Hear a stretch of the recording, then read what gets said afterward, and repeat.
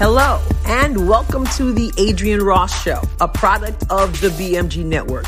So glad you're tuned in at thebmgnetwork.com, the BMG Network's YouTube channel, or a major podcast platform. It's time for another exemplary episode. So here we go. I am very excited today to have two special guests with me on the Adrienne Ross Show. And I'm actually going to step aside for a moment and allow them to introduce themselves to you. And then we're going to jump right into today's topic. So, Sarah, if you don't mind giving us your full name and then you just tell us something about yourself. Okay. I'm Sarah Geringer. I am a fifth generation resident of Southeast Missouri. I absolutely love this area. It's a great, great place to raise kids. And I have three teenagers, and one started homeschooling this year. That's what we'll talk about today. I'm also a Christian author. I'm a podcaster like Adrienne, and I'm a book launch coach, and I'm a creative coach as well, and an artist. So I wear lots of hats. Yes, excellent. I'm glad to have you here. Me too. Okay. And next we have Jessica Farrar. Hi. I'm also from Southeast Missouri, born and raised, and I've been married 18 years, coming up in a few weeks. So that makes you feel old. I have a 12-year-old and a 10-year-old, two girls, and we started homeschooling both of those last October, so almost a year now. Okay, good. Which is a great segue because that's what we're talking about today. We're going to be talking about education and homeschooling in particular. And before I go any further, let me say, if you hear me sniffing, if I sound a little strange out there, whether you're watching, whether you're listening, it's because I had a procedure done yesterday as a follow-up to surgery. And it was to open up my nostrils and get some scar tissue out from brain surgery that went through my nostrils to my brain. But now it's kind of shut down a little bit, and I guess got to go through the healing process again. So I'm hard to breathe. And so I sound a little bit nasally, but that's okay because we're going to hear less from me and more from my guests. As Jessica pointed out, she's a homeschooling mom. We want to talk about homeschooling. Those of you who listen to my podcast, those of you who know me personally, you know that my background is in education. I taught in upstate New York, English, seventh graders for almost 2 decades. Okay. And so children are very important to me. I also coached girls high school varsity basketball. So again, young people are very important to me. And I have had the pleasure of teaching in the public school and teaching with educators, many of whom absolutely love children, are very good at what they do, and throw themselves into their work. I also worked with a few people who didn't seem to even like kids, and they probably should have a different profession.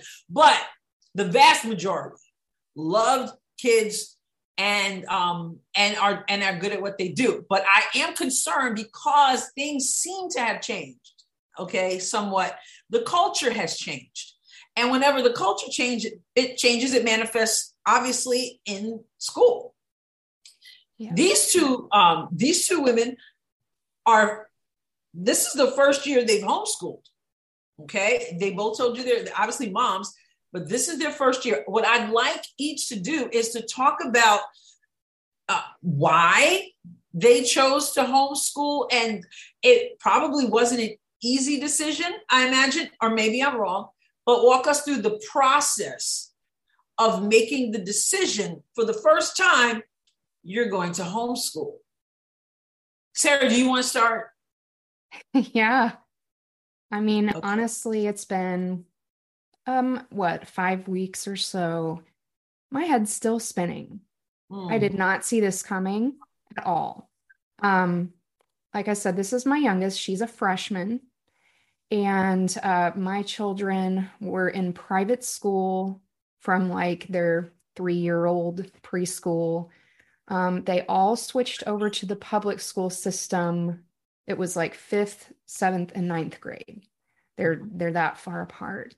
So my 2 oldest are boys, and I just know boys and girls handle situations differently. And so my daughter was going into high school this year. Now all of my kids are really good students. All of them are very emotionally mature for their age. That plays into this factor. When I went to this high school, same one, my class was 285 students, and we had 10th, 11th, and 12th grade, so about 800-ish. Now, it's 4 grades.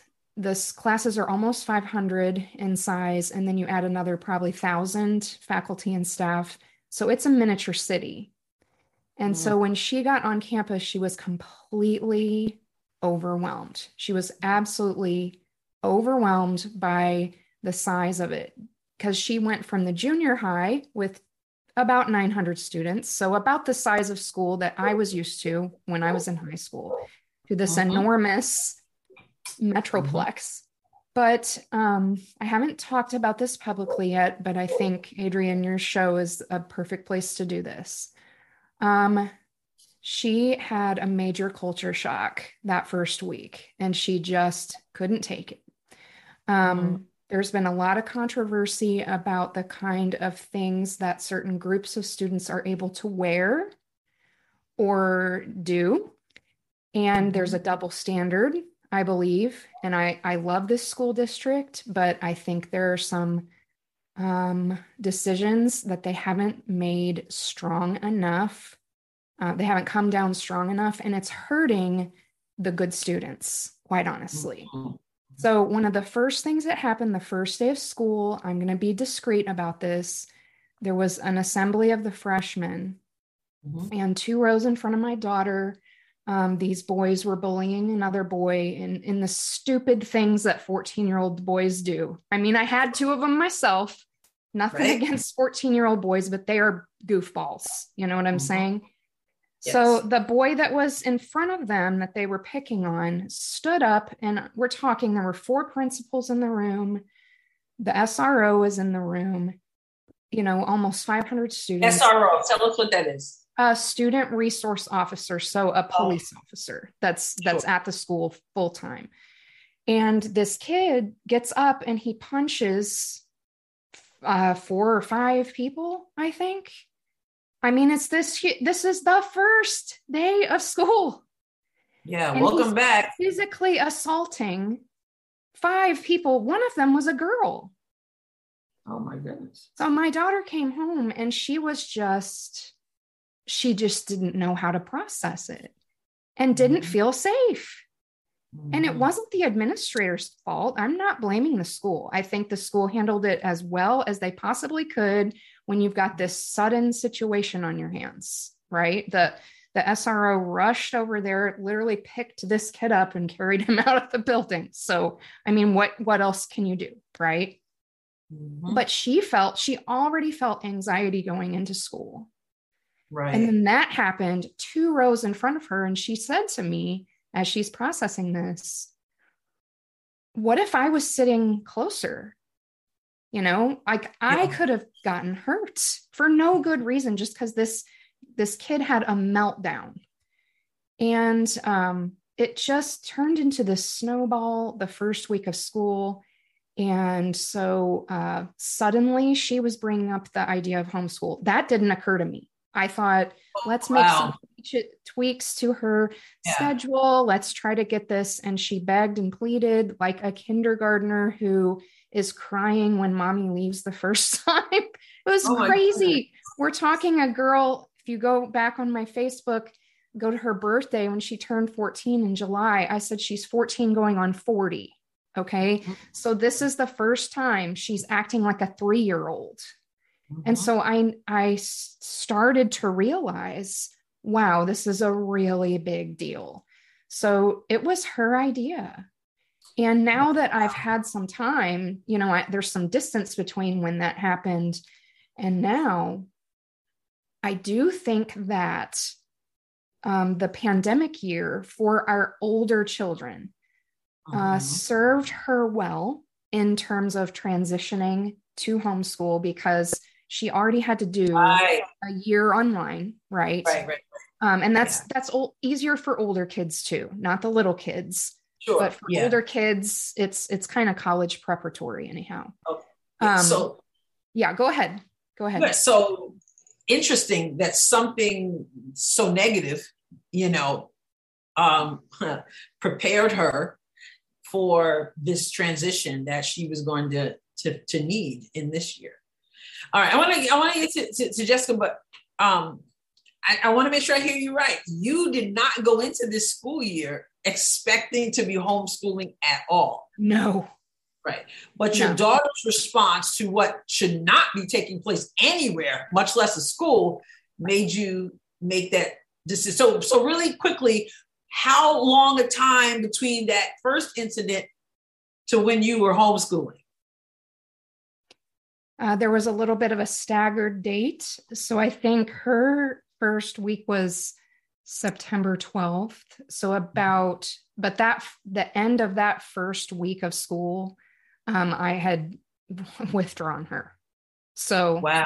Yeah, she only spent 5 days in the actual public school. Wow. Okay. All right. What about you, Jessica? What was your situation like? And tell us how old your children are. I have a 12-year-old and a 10-year-old. And my situation was not as abrupt. I feel like it was a long time coming. The church that I go to, I am a minority as far as sending kids to public school. A lot of homeschoolers are there. And by going there 8 years or so, I guess, I have realized that they're not that weird. And, when I was growing up, I thought homeschooling, they wear dresses and the little bonnets and, whatever. And so I just realized that they're normal people. And I was always envious, honestly, of them being able to stay home, and just our family situation didn't allow it, or I didn't think that it did. I just never even considered it, really, even though my kids needed me. And I really feel like for years and years, I hated sending them away. I hated so many things about just the drop off, you can't get out of the car and you can't give them a hug. You can't go in the building, which I get it. I understand all the things. There's just so many kids. They got to shuffle in there. They have to be very efficient.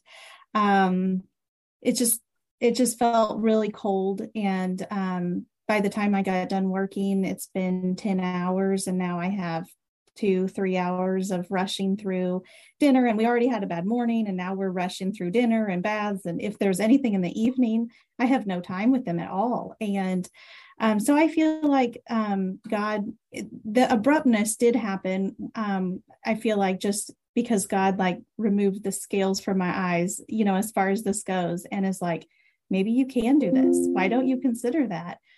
So the thing that really sparked it was during I guess the second year of COVID, my 12-year-old got sent home because she was around someone that had it. She wasn't sick, and she had to be at home for 2 weeks. And so I negotiated with my boss and was like, there's nothing else I can do. I'm staying home with her, and that's all there is to it. So I'll work from home. And so that's what I did. And I was like, well, this is really nice. Me and her sitting out on the deck doing this. And so her schoolwork didn't take but an hour a day probably. And so I looked into some free curriculum that a friend suggested, and we just tried it out. And my biggest concern was, at that time, my younger daughter, who struggles a little bit with 2020 was awful, having to do things online with her while I worked full time. She was already kind of struggling, and that year just, I don't see how she was going to make it through, honestly. And her self-esteem really, really struggled, and or suffered because of that year. And so I thought, if she gets sent home for 2 weeks, it's just that there's no reason to send her back to school. I mean, this is just, that would be devastating. Wow. That was abrupt. Yeah. I mean, so it was abrupt, but it's like my heart had softened to the idea without me even knowing it. And then all of a sudden I'm like, well, I can do this. So I negotiated with my boss to work part-time at home and part-time at the office. And it worked out. So here we are. Okay. So go ahead. You're going to say something? You're going to say something else? Did I cut you off? No, that's it. No, okay. That's it. Yep. Okay. So I hear the situation where Sarah flat out said, this is what her daughter wanted. This was her daughter's suggestion, something that she hadn't considered. You hadn't really considered it because, those weird people, and you didn't realize even how you could make it work. But you did not say that it was your children's idea. So how did your children adjust? Did you talk to them about it? Did you consult them? Was it just you and your husband doing that? Or did you just say, this is what we're going to do? Well, I did consult them, and probably too much, because then I had made up my mind, and and they weren't really excited about it. They had some good friends at school, but good friends, and I think we're really starting to realize this, that the good friends at school weren't really allowed to become really good friends, because there's only a 20-minute lunch, 3 minutes between classes. You really can't get a deep, real good, relationship like that. So, and then my husband, it took him a while to get used to this idea also, but I think as the years progressed, he has gotten used to the idea too. And he always enjoyed having them during the summer. He's a firefighter, so he's off every other day. And he would, his highlight of the day was going to pick them up from school so he could play with them, and go take them wherever. And so it was pretty easy to kind of talk him into it. And but I consulted them, and they were not pleased at first. At first. Okay. Now, Sarah, your daughter had the idea. Has she voiced any regret at all? Or did she say, or she just totally embraced this? Well, it's been interesting because she had some catch up to do. And we're talking straight A student. This is what I was when I was a kid. So we are on the same wavelength. One of the adjustments for her has been at home, you're on all the time. And I know this, I've worked from home for over 14 years. So we've had some interesting conversations about how you have to order your day, order your priorities. You have to take breaks. You have to put your work away at a certain time. So that is very interesting. I didn't know that my knowledge base would come into play to help her. And also, she has said for some time that she would like to work from home. She wants to be a graphic designer, kind of work in the creative field, and she just doesn't really want to work in public. And so I'm trying to show her, okay, so you see how I do this, and then I take breaks. This is how it has to go. So I think, 3 years from now, we'll probably look back and say, that was really good training for her for what she wants to do. The only thing that has been a struggle for her, which really surprised me, honestly, is the classes are much harder. So she is saying she's never been happy with a B in her life. She has C's in some classes. And she's like, I'm trying as hard as I can. But I'm like, well, you are the kind of student. I was in the gifted program when I was young, so I said, you're the kind of student you need a challenge, so she's just trying to figure out right now, okay, so this is a lot harder. So they offer some clubs online and then some regional meetups. And she's just like, I don't think I can commit to anything more right now because I need to get on top of my academics. And so, for someone her age, it's actually very empowering because they need to learn how to make some of these adult-like decisions at 14, 15, 16, 17. And so it'll all work out in the end. It's just, she's still adjusting because it's just so different. Sure.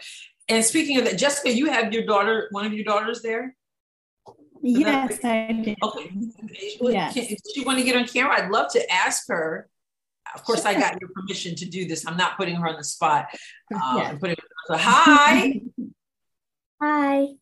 Would you tell, there are going to be lots of people next week listening and watching you.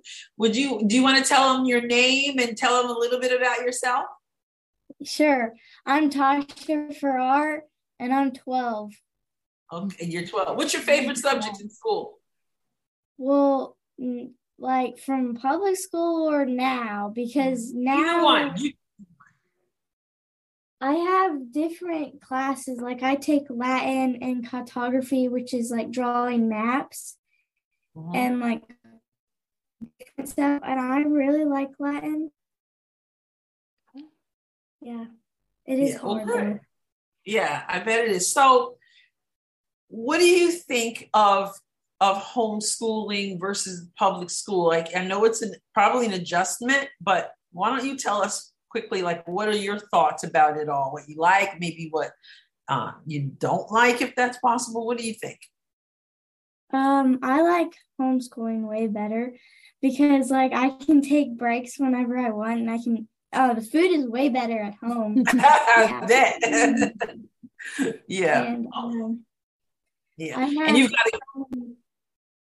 I have so many friends now because like we do PE and art on Fridays with the same people from church, and so I know like everyone really well. And I feel like now my friendships from public school, I'm seeing that they weren't really good friendships. They weren't the best.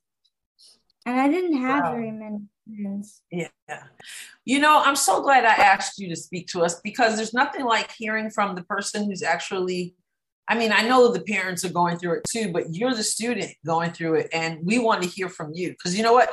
There are some young people who think I would never like it, you know, and you're an example that it can be done and you can enjoy it just as your mom and Miss Sarah are examples that they can do the thing that maybe they didn't realize that they could do either. So thank you so much. You're welcome. Yes. And you brought up a great point, which is going to be my next point, because one of the arguments, ladies, against homeschooling is the social piece. And we just heard, what's your daughter's name again? Tasha.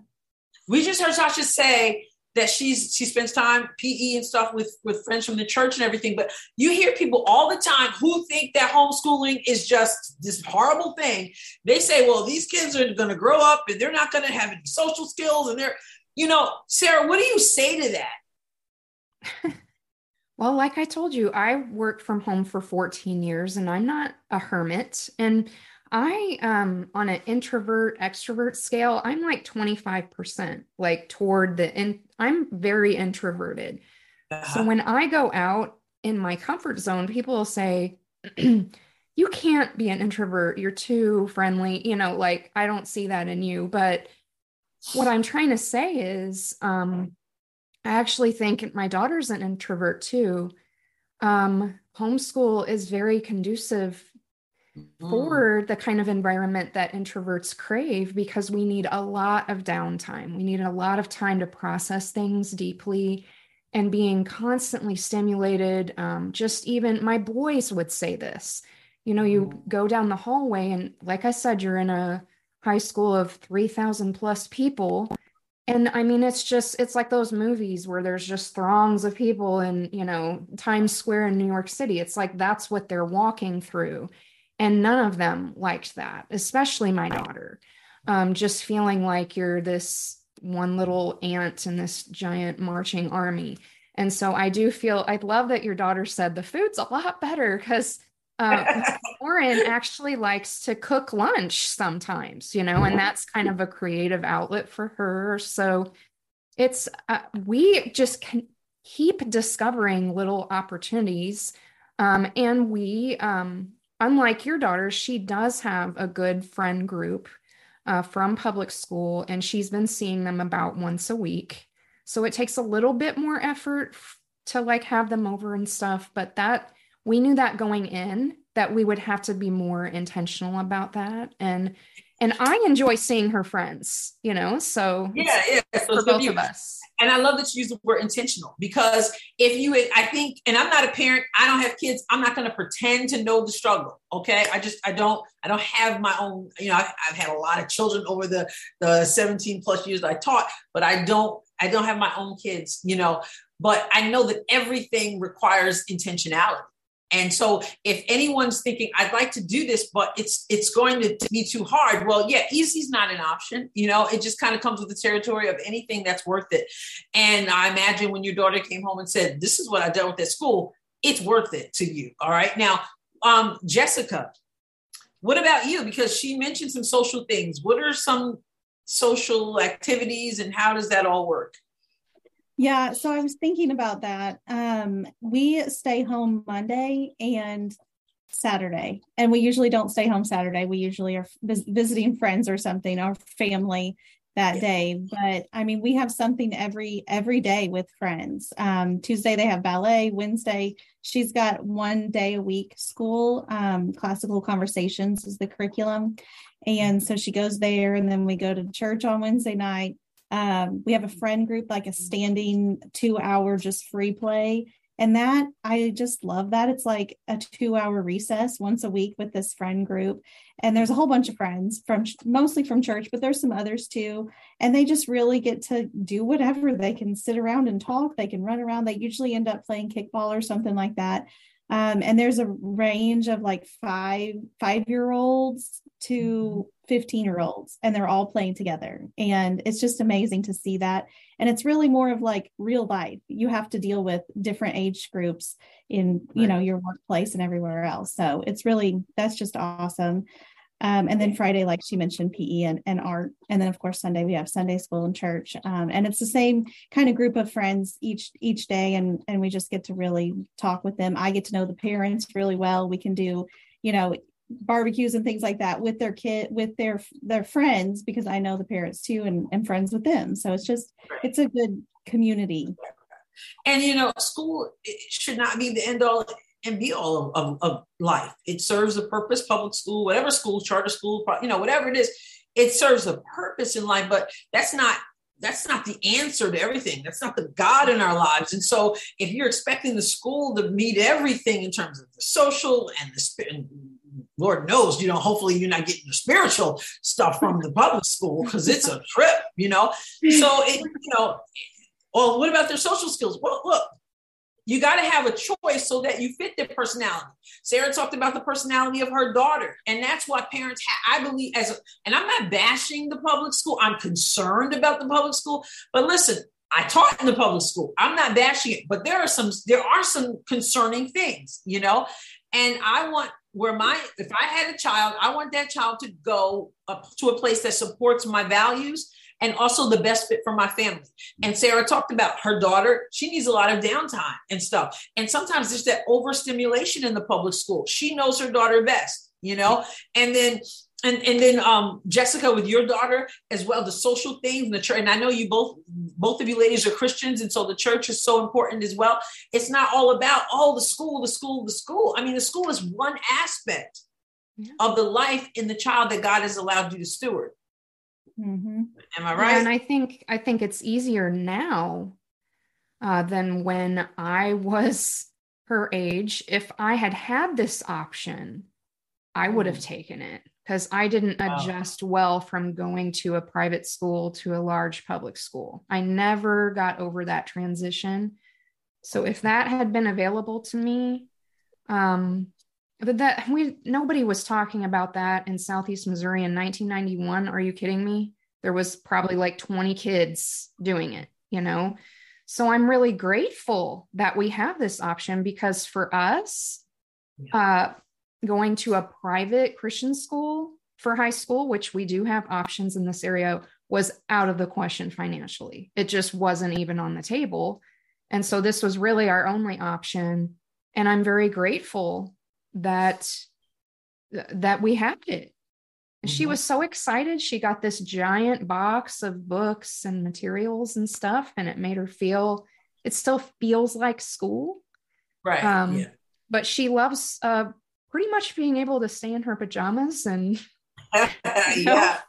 do her morning Zoom calls. I mean, she really likes that. Well, this all sounds really good, but let's, we know that none of this, I imagine none of this is without challenge. So I'm going to ask you to think of and I want you to concisely say it, like a word or a short phrase, the greatest challenge overall to homeschooling. And again, you're only a few weeks in, right? But what have you found to be the greatest challenge? Jessica, why don't you start? My greatest challenge has been deciding the type of homeschool that I wanted, because there's so many different ways to homeschool. There's the online school, there's classical conversations, there's unschooling, which I read about. And I feel like different kids need different ways, and they don't all need something that looks exactly the same. And I have two very different kids. And so just knowing the right way to homeschool each of them and pick that right way and stop reading about it and just do it. Just do it, right? That's really good. Imagine being as I experienced, in a class of 30 people and trying to teach to everyone. And then you throw in special needs and gifted and all that, and you're trying to figure it all out. So it can be tough, I imagine. But okay, Sarah, what about you? What's the greatest challenge? It's knowing how much to let her do herself and how much to involve myself. And that's, I probably get 8 or 10 emails a day, and I'm like, do I take action on these? So I think that'll work itself out in time. But again, at the age she's at, it probably is better for her to have more on her. I remember telling my boys when they started high school, I'm like, I'm not going to look, like, this is high school. Like, you're responsible for your own stuff. I'm not going to keep asking you, what tests are coming up, or, I'm not going to log in every day and check your grades. Like, right. You want to be treated like an adult, you have to act like an adult, Right. Yeah, so, but still, since we're here together all day, I just wonder, am I doing too much in her life? I don't want to, you still have to let your teenagers kind of spread their wings. And so that's kind of a day-to-day struggle I'm still figuring out. Okay. The greatest joy. And Sarah, you can continue because you're talking already. So we'll just go from your greatest challenge to your greatest, what's the greatest joy of this? My daughter had to make some brave decisions that I can't talk about publicly. And I'm just very proud of her that she took it upon herself to go for what she wanted. I didn't have that in me at 14 years old. And I think she's going to be a very strong woman someday. And it's very gratifying to see a glimpse of that in her now because of her moxie that she used to make this choice this year. Yeah, good. Excellent. And you, Jessica, greatest joy? Just the relationship between the sisters and myself has blossomed so much, where used to we would argue and fight over the bathroom and, that sort of thing all day. The time that we had together was always hostile. It seemed like fighting in the car, fighting in the bathroom. And so now they get to play, and their break is usually playing. They cook together, they play together. It's just amazing. I feel like I've given them their childhood back. Oh, wow. That's cool. That's wonderful. Yeah. Okay. So we're going to wind down, and because I'm going to have, like I said, I'm going to have someone else coming on who's been doing this for a while, and she'll share her story. And they do, I saw on social media, they'd gone to Pennsylvania, I think, and they did the field trip and the whole thing. And I don't know how you guys do it, but she's like, when they cook, it all counts toward their homeschooling, like every single thing that they do. She said, well, we'd be doing this anyway because I'm training them to be adults, but it all goes towards that. And so, but she's got a lot of experience. And so if you were to ask someone, if you have a question, if you don't, you don't, but if you do, of someone who's a veteran homeschooling parent,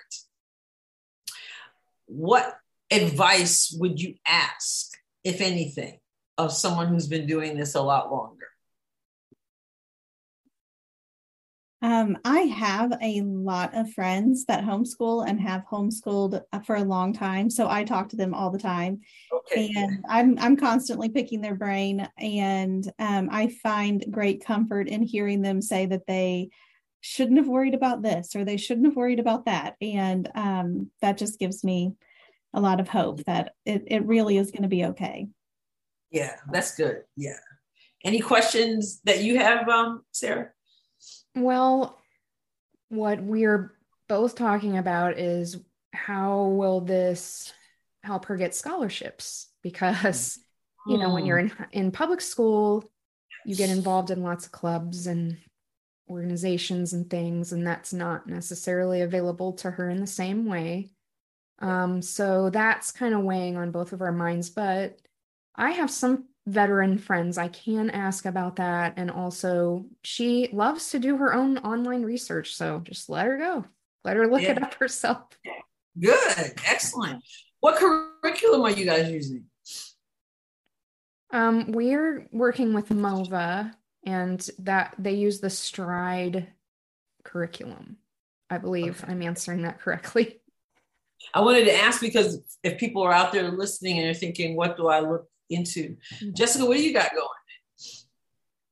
We use the classical conversations with Tasha, the 12-year-old. So she's in a program called Challenge, and it's for 7th graders. And then my youngest daughter is more of the unschooling, where we're just teaching her how to cook and clean and take care. We just got a puppy, so she's all responsibility is on her taking care of this puppy. And I read to her, and she does crafts all day. She never unplugs her hot glue gun, and we're just kind of letting her go. So completely different sides of the spectrum as far as how to homeschool. So kind of testing them both out. Mm-hmm. Excellent.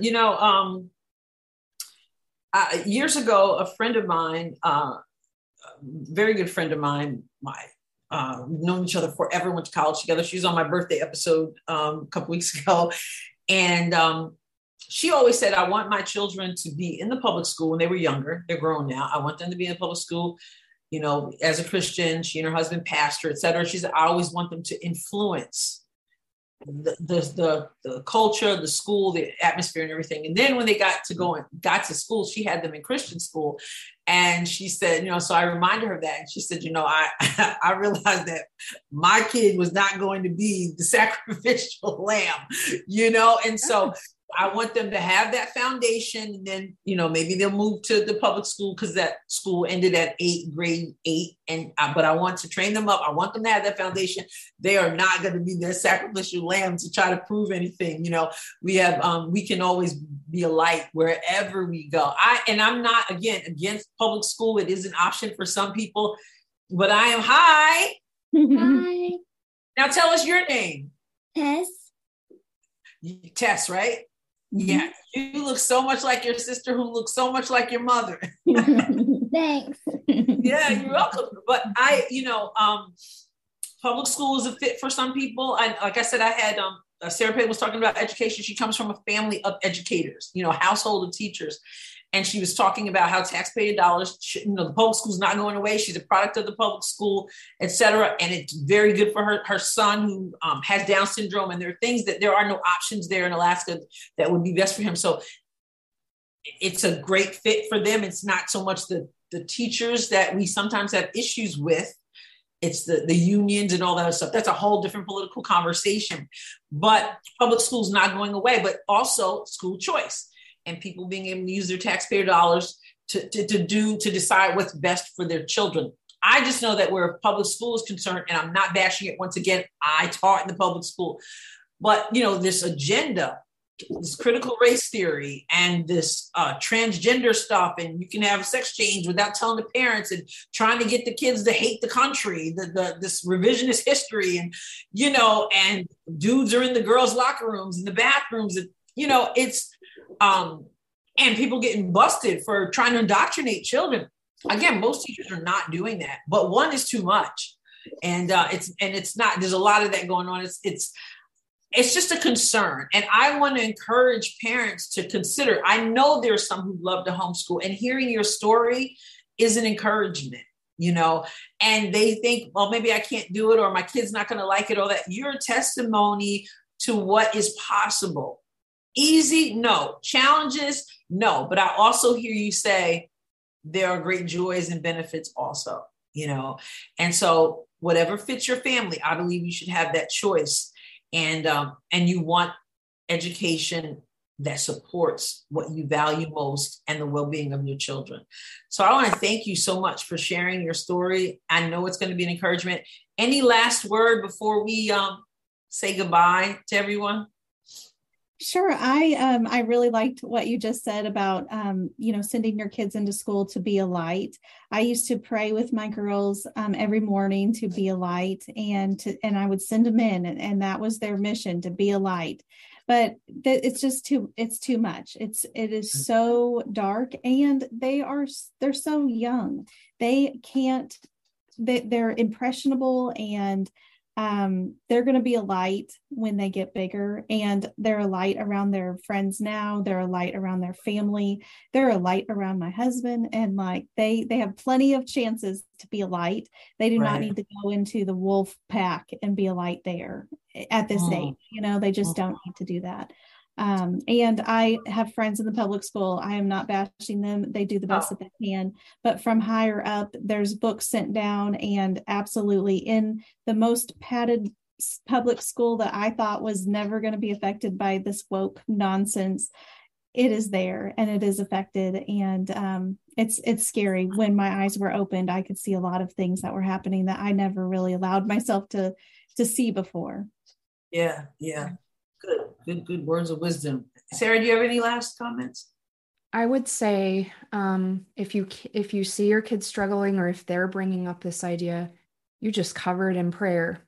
The week that this happened, I just put a generic prayer request on Facebook. I need prayers for clarity and wisdom. And I was blindsided, but because hundreds and hundreds of people were praying, and I felt peace about this transition, and something this big that really is affecting our kids' lives so much. It really needs to be covered in prayer, and it will make that transition more peaceful for you. Excellent way to stop it, both to end this particular episode. Both of you being a light, having that prayer shield, so important. Keep doing what you're doing. God bless you. I have the greatest respect, obviously for teachers, but even more so for parents. So thank you for being on the Adrienne Ross Show. Oh, thank you for having us. Thank you so much. All right. God bless you. Keep up the good work. Thank you. God bless you. Thanks. I am now with Kristen Coons, who is another homeschooling mom. And in fact, I consider her a homeschooling expert. Actually, I consider her an expert on a lot of things. And I am really glad to be able, Kristen, to talk to you today about homeschooling. Just spoke with two new homeschooling moms. You're more of a veteran. I want to start, though, with you introducing yourself to us any way you want to, and then we'll dive right into the topic. Okay. I am a military wife. My husband's a disabled veteran of 20 years. He is almost out of the military, and we are very excited. And then I have 4 children. I started homeschooling 6 years ago when my school changed their layout and they started making classrooms 36 kids to a classroom. And I asked for my son not to be in that classroom because he struggles with downtime. So with 36 kids, you're going to have more downtime. And they refused. So I pulled him. And then I pulled my other 2 children out during the pandemic. And so I've been homeschooling them for 2 years, and now I'm homeschooling my 4-year-old in kindergarten. Okay, first of all, I want to say how much we appreciate your husband, Ed, for his service to the country. Such a blessing. Thankful for that. And thankful that he gets to move on now to something else. I know you are. Very. Okay, homeschooling. First of all, I'm going to ask you just a really blunt question. Okay. Do you have an issue with public school? I have an issue with most public schools, but the same issue that I have for some private schools is some, very expensive private schools, Montessori schools. My issues are not directly pointed at public school. Okay. But for the most part, I'm very unhappy with public school. Okay, and tell us why. Well, I'll explain it this way. My son homeschooled 4th and 5th grade, and when I pulled him out, I found a lot missing, a lot of things that I felt he should know, and that they had kind of just passed him through because he was an average student. So in 6th grade, I put him back in. He wanted to go back in. I said, okay, we'll try this again, see how you do. And it was awful. It was awful. I found him, like, them just pushing him through math even when he didn't get it, because the whole class had to move on the problems. And so then they would just push him through. And I really had an issue with that because he needed more help. He really struggles in math. And so I went to the school and I said, I think he needs a tutor or after school, or can you tell me what you're doing so I can work with him at home? And they were like, here's what we're doing, but he can't have a tutor. Halfway through the year, he's still struggling. They would not give him after school. Finally, I sat down with the principal, 6-7 months into school, like January, February. So not 6-7 months. In my mind, that's 7 months in. And they were like, well, I guess maybe we'll do the tutoring. And what I found, and I've talked to a bunch of parents about this, is that if you're a student that excels, I was a student who could easily do well. I loved learning. I memorized things very well. I did well, even without trying. If I had tried, I would have done much better. Unfortunately, I was lazy. But so those lazy students and smart. Listen, lazy and smart, that's a dangerous combination. Yes, it really is. So those students do well because they want to do well, because they're smart and they work well. Then you have the students at the bottom, and not that they're not intelligent, but the ones that are struggling, like my younger son Levi is, he's 12 and he's gifted. He tested in the top 15% of the state, but he has an IEP. He has OT, PT, speech, severe ADHD, and a sensory processing disorder. Those students get a ton of services because it's required by law. But then you have the students like my son, Nate, and he's in the middle. And because he's average, he can kind of get by with a 70, 75. They just push him through. And they don't, my biggest issue with any type of schooling that is to the test, I would say, is that they don't push kids to be the best in what they can be. And what I mean by that is that my son, Levi, is obsessed with science. So this year he's doing 2 science curriculums. One is a hands-on with a chemistry lab. No, he's in 7th grade. So it's a chemistry lab component. And then the other one is a general science where he learns the weather, atmosphere, all of those type of things. And because I know he's really good in science, I doubled up on his curriculum and he's loving it, even though he's doing double the work every day. Whereas if I had doubled up his English, I would have a very unhappy student. And with him, we're always struggling and working hard on students. So on English. So I feel like homeschooling can much more individualize to the student and where they need help. And I also think you can push kids into their giftings that God's given them. And this is something that's really been on my heart recently, that we have a friend whose son struggled really, really poor, really, really bad in school, like could not pass, was constantly trying to pass. He got into the BOCES Questar program here, into the carpentry program, and he absolutely excelled, all A's. And he found his gifting, and now he's becoming a missionary over in Africa because he found his gifting. And I feel like homeschooling pushes kids, if it's done properly, push kids into their gifting that God has given them. And isn't that what we all want? I know I'm always saying, what am I going to be when I grow up? I want to be in the gifting God gave me. So. Still wondering that. Now, I have to imagine, and correct me if I'm wrong. You said 6 years you've been doing this total? Yes. Okay. This is my sixth year. Right. I have to imagine that transitioning from the public school, you went to public school, right? Yep, I graduated from public school. You went to public school. Your kids were in public school, right? Yes. Okay. So I have to imagine that the transition to the idea of homeschooling was a little frightening, or am I wrong? It was frightening and exciting at the same time, but I will say that it took me a long time to get to the point where I wasn't modeling my homeschooling after public school. Like my husband would say, they need to be up and dressed at 7:30 and sit at a desk and be doing their book work. And I struggled because I was like, well, then what's the point of homeschooling? Like if we're going to do what the schools are doing, what are we doing? But after I would say probably a year and a half or so, I was like, nope, that's it. We're going to do a model. Like we read out on the trampoline, we read on the swing, we're in our pajamas. You know what I mean? Like we really cater learning to, I want them to love to learn, and you can't love to learn if you're sitting at a desk for 8 hours a day, answering questions on a standardized test. You just can't. Well, some do, but I guess that's the point. I guess that's the point with the choice that you have, right? For what fits your family, right? Right. Yeah. Okay. So it was a little bit frightening. And at what point did it stop being frightening, or has it? I think that there's always an element of feeling like, am I teaching my kids well enough?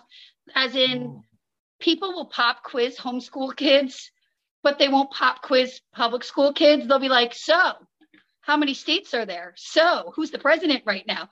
I don't see them ask public schools any of these kids. It's kind of like they want to, how are you doing? Are you doing well enough? And so I'm always like, or one time my son said to my mom, homeschooling is so much easier than public school. And I was like, oh gosh, like, oh, he just threw me under the bus. I'm not doing a great job.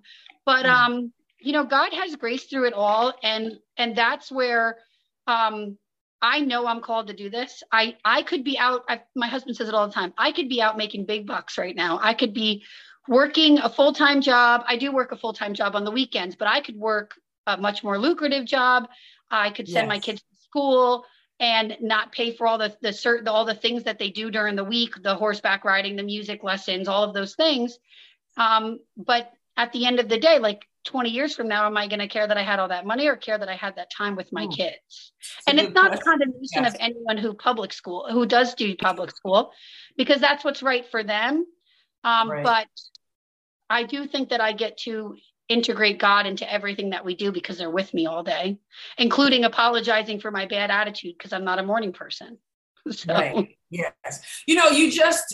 I'm just watching you. And some are watching, some are listening, but I'm watching you and listening. And I noticed how you spoke of certain people's attitude toward homeschooling. It came out even in your voice.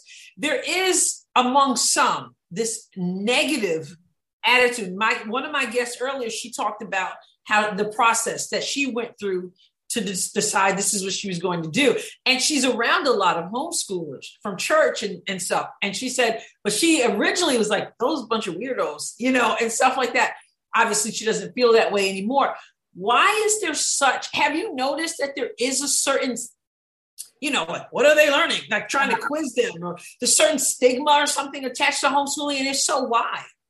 So there was a much bigger stigma before COVID, because no one ever considered homeschooling their kids unless you were a Christian or you could afford it or there was a special need. Most people don't homeschool. They do private school or they do public school, even a lot of Christians.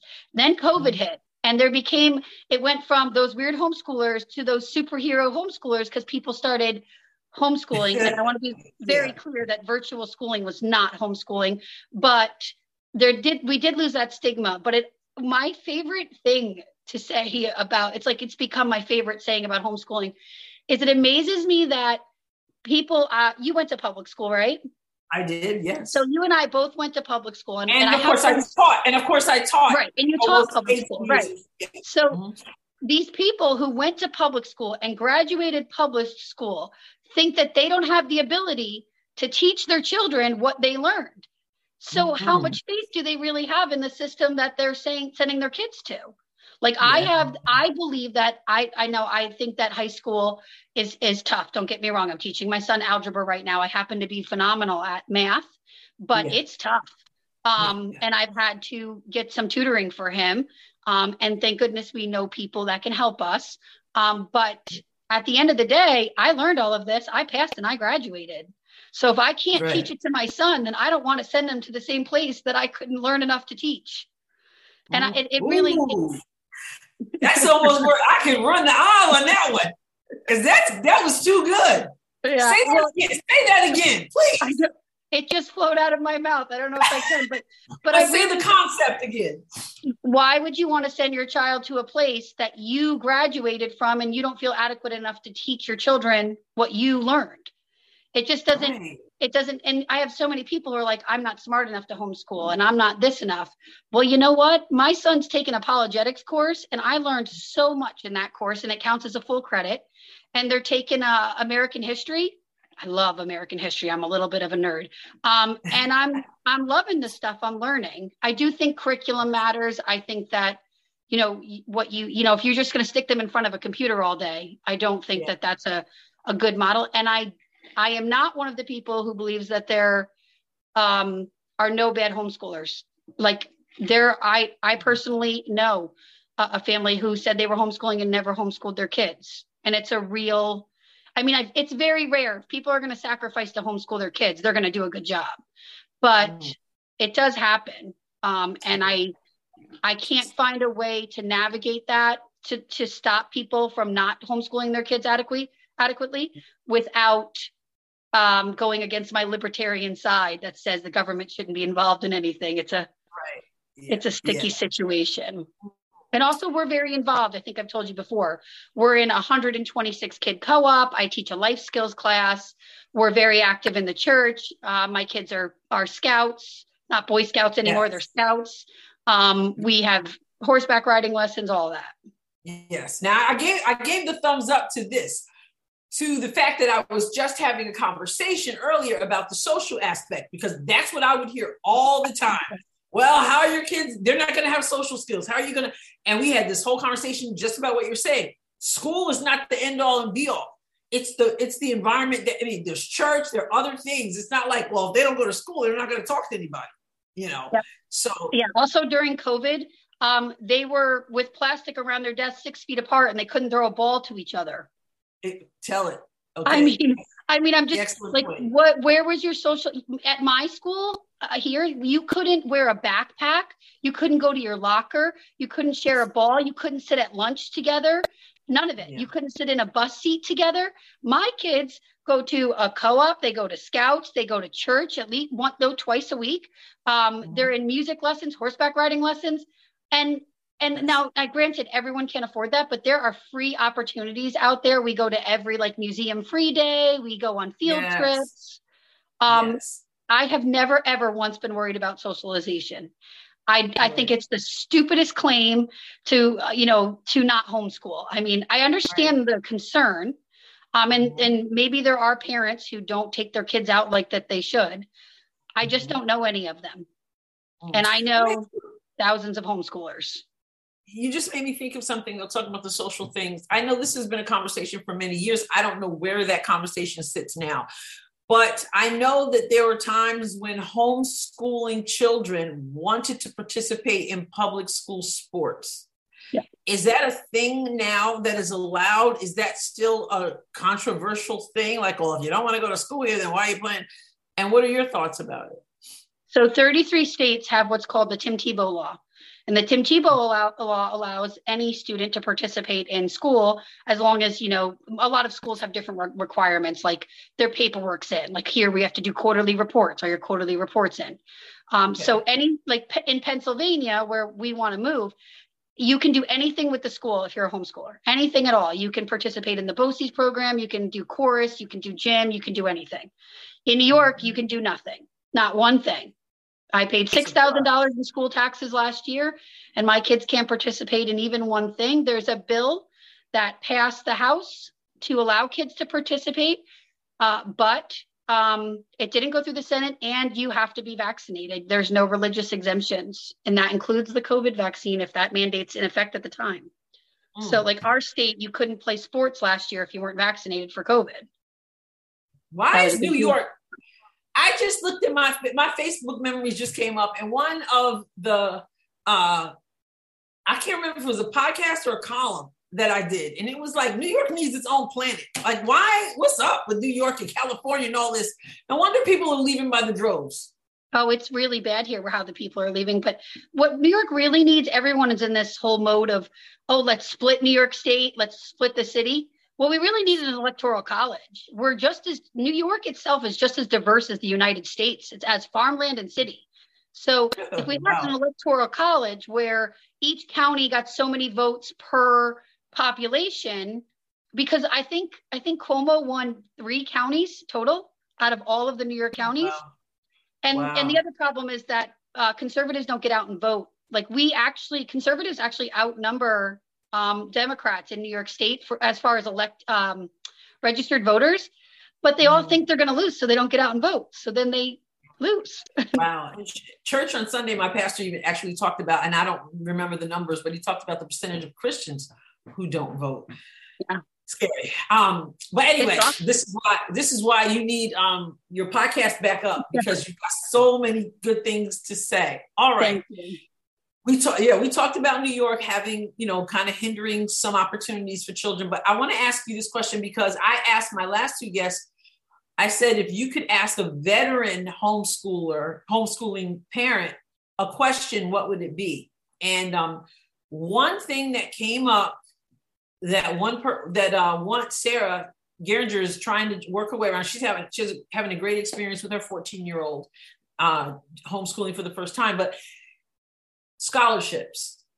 And she recognizes that it's a challenge. And I guess she's trying to figure all that out. I don't know if you know anything about that at all, but what about these parents who say, well, my kid is a talented this, that, or the other, but we don't have the same opportunities, and they're scared about that. So my kids actually won a scholarship last year, not for like college, but they entered an essay contest for patriotism, and they won first and second place. We had Ann Knapp, who is an English teacher, has been tutoring them, and she did a fantastic job. So they got money towards homeschooling.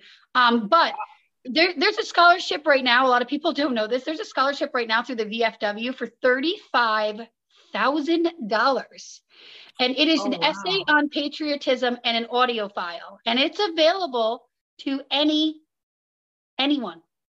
Wow. It's not like a lot of people think, like when I was in high school, I got a couple scholarships just because I applied for them. I didn't have great grades or anything, but I applied and I wrote essays, and I'm a pretty good essay writer. And there is no, like, you can go to, as a public school, as a homeschooler, that parent can go to the guidance counselor and say, I want to know what scholarships are available, and I want to know how to apply. And the thing is that the schools are awful. They don't, 99.9% of them don't want to help homeschoolers out. Do you know why? Because they lose the money on them. Like every single one of my students that isn't in that school is $15,000 to $18,000 not sitting in their pockets. So you multiply that times 4 kids, that's a lot of money. So they want to, disincentivize, what's the word I'm looking for? They want to discourage you from homeschooling. They want you to be there. And I actually just had this fight with my school because my son wants to go into the Questar program for learning technology and computers. And they told me he can't go. And I said, well, why not? And they said, well, it's the law. I said, show me the law. And they said, so they sent me the law. There's nothing in the law that says he can't go. It just says the school won't pay for it. The school has to choose to pay for it. So I said to the school, well, why won't you pay for it? And they said, well, we're not required by law too, because he's not a registered student. And I said, so what you're saying to me is that you would deny a child an opportunity to learn and grow and to learn a skill, that like a life skill, like literally he could go and have a degree with this, because of $6,000. And what they do is they contract with the program, so parents aren't allowed to pay for it on their own. So they put that in their contract. So they want to penalize you. And I'm part of, I don't know if your other guest mentioned this, of an organization called HSLDA, and they're the Homeschooling Legal Defense Association. It's $120 a year, but if you run into a problem, they represent you. So I called them and talked with their lawyers, and I got all the advice. And then I wrote my school back. So I have to go before the school board now to fight for my son to have this money.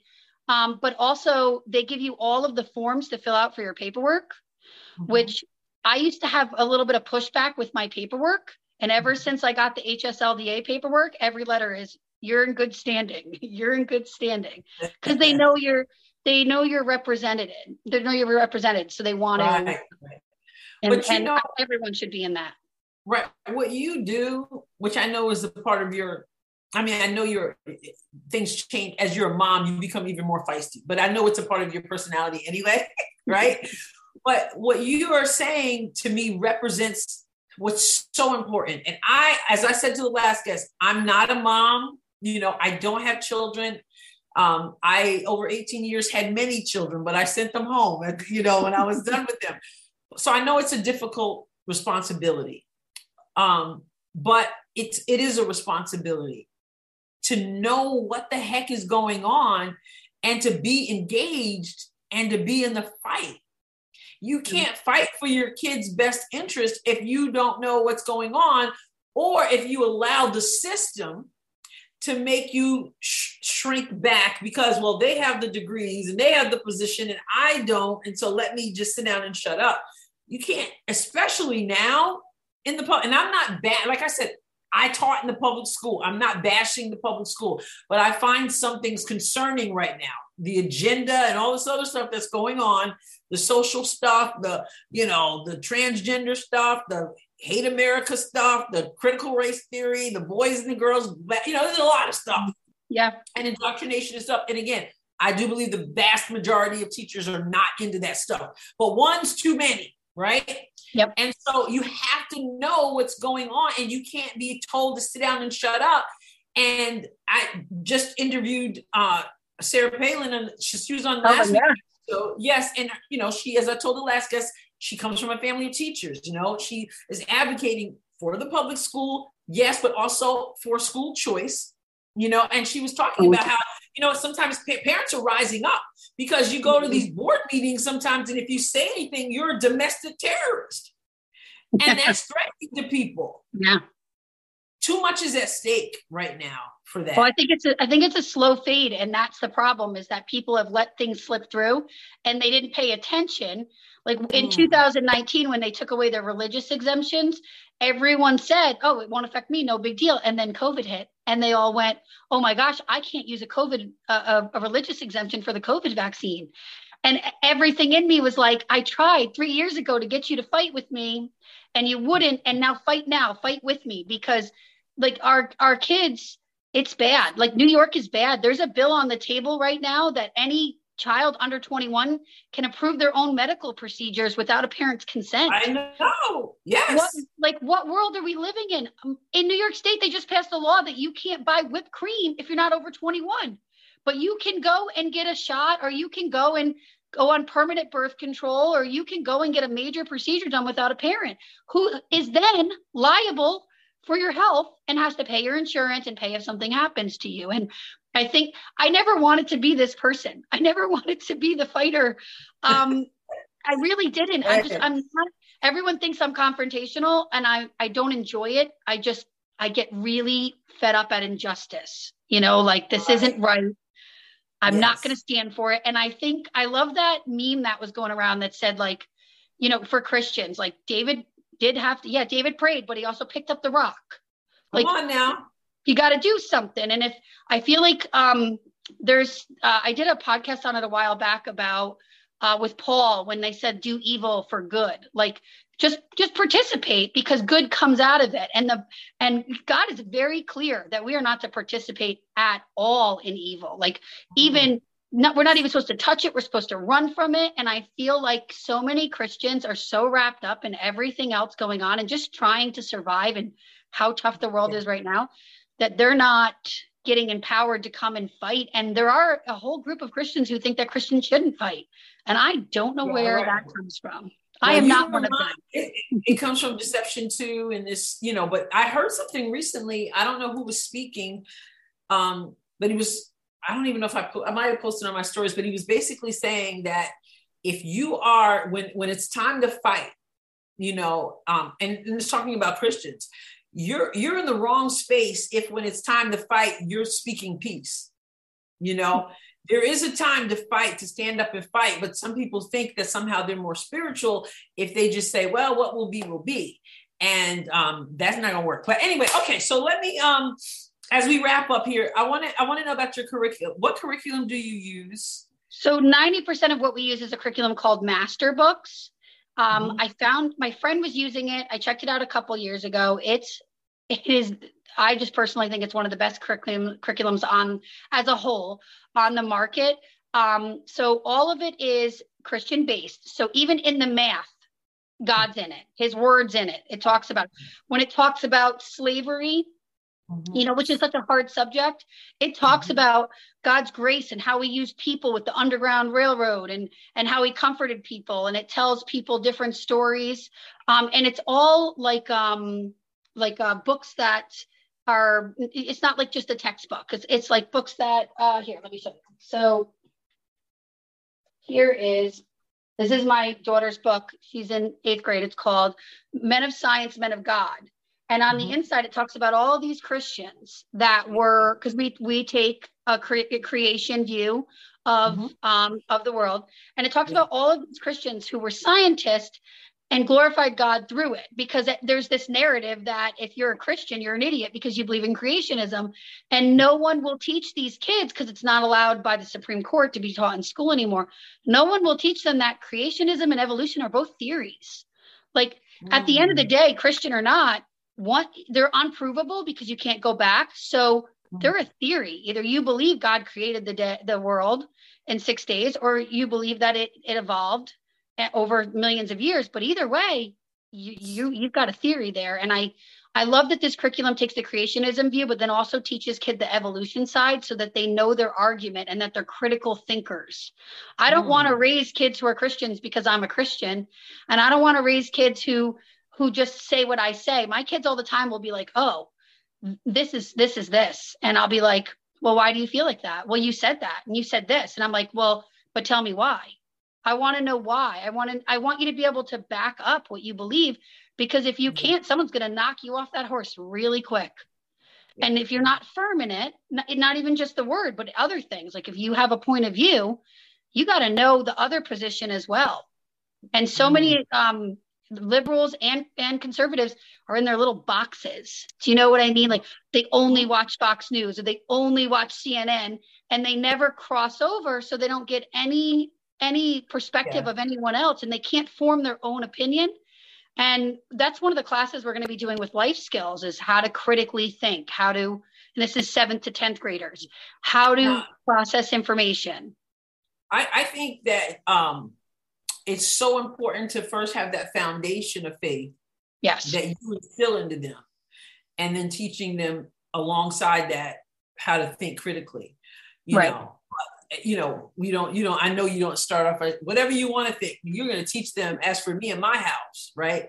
Yes. And then become those critical thinkers. But I'm also a very factual person. So when I became a Christian, when I got saved, for the first 10 years, I thought you could be a Christian and believe in evolution because God just created the world more slowly, right? Because that's what a bunch of Christians told me.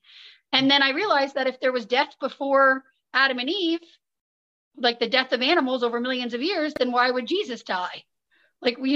Oh, girl, you are so. This is so I'm there's a reason why I'm. So what I'm saying is yes, I think it's great to get that foundation. And I didn't go to my kids on day one and say, here's evolution, here's creationism, pick a point. I got, my kids know the word. We're in the church. We read the word with them. We pray with them, we live it. So that's the best that we can do.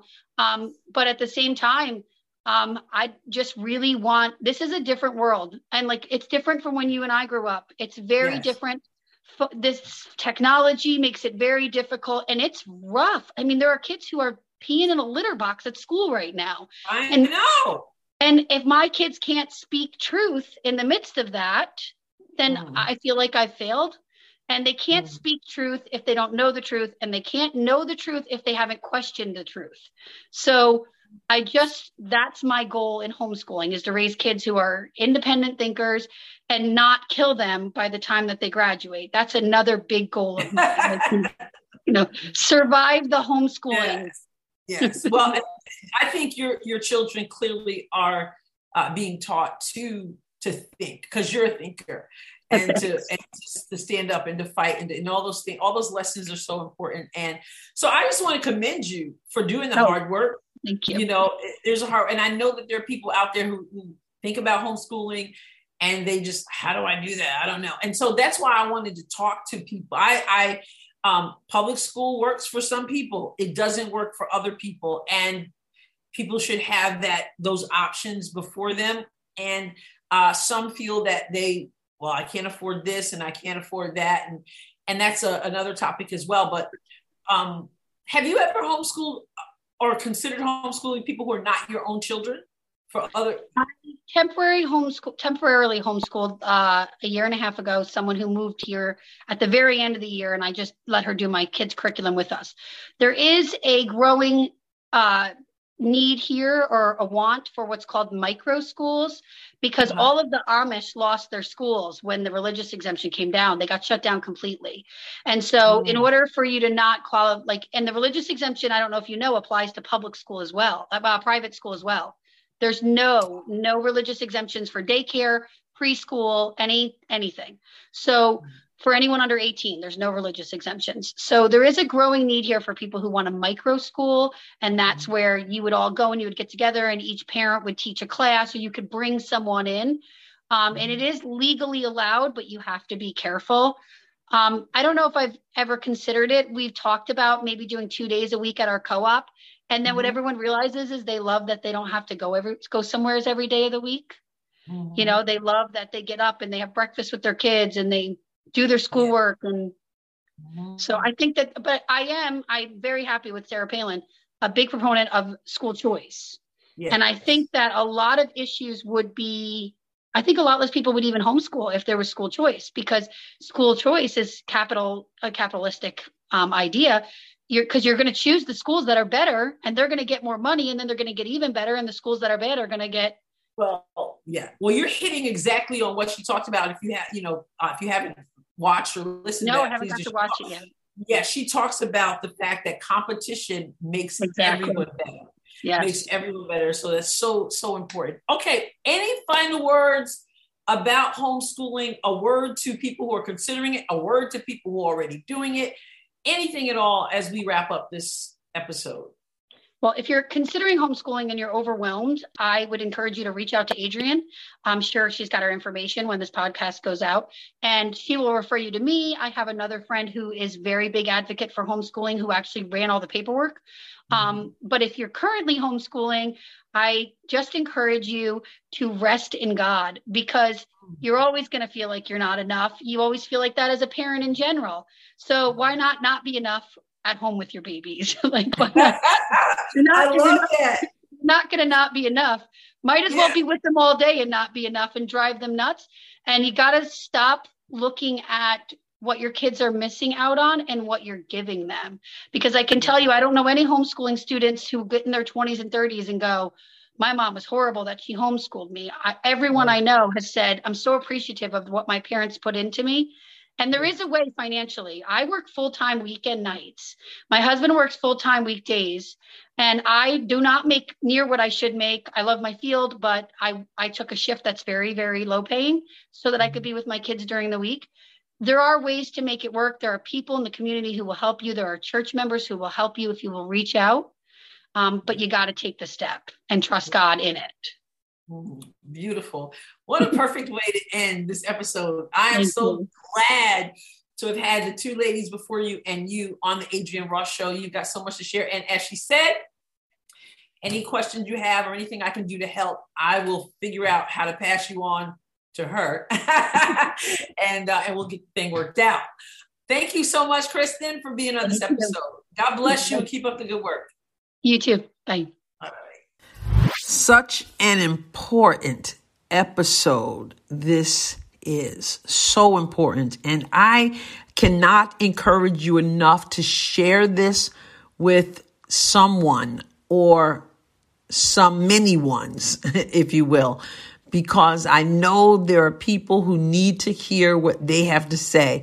People who are homeschooling, who need the encouragement, people who are thinking about it, who need the encouragement, just people who want to learn about it. It's so important because our children are of the utmost importance. So thank you for tuning in to this. I'm going to call it another special episode of the Adrienne Ross Show. And would you please go to thebmgnetwork.com and check out the other podcasts there. You know what I'm going to say? They are informative, enlightening, engaging, and yes, often entertaining. thebmgnetwork.com. Go check it out. Also, go to a major podcast platform and leave a rating and a review, such as Apple Podcasts or Spotify or wherever you may leave a rating and review, and give us your best rating and review. Please. I appreciate it. I will catch you next time on The Adrienne Ross Show. God bless you abundantly. The Adrienne Ross Show was produced and edited in the BMG studio. The music was provided by Kevin MacLeod. Find more episodes of The Adrienne Ross Show at thebmgnetwork.com and major podcast platforms. Be sure to tune in regularly. You don't want to miss even one episode.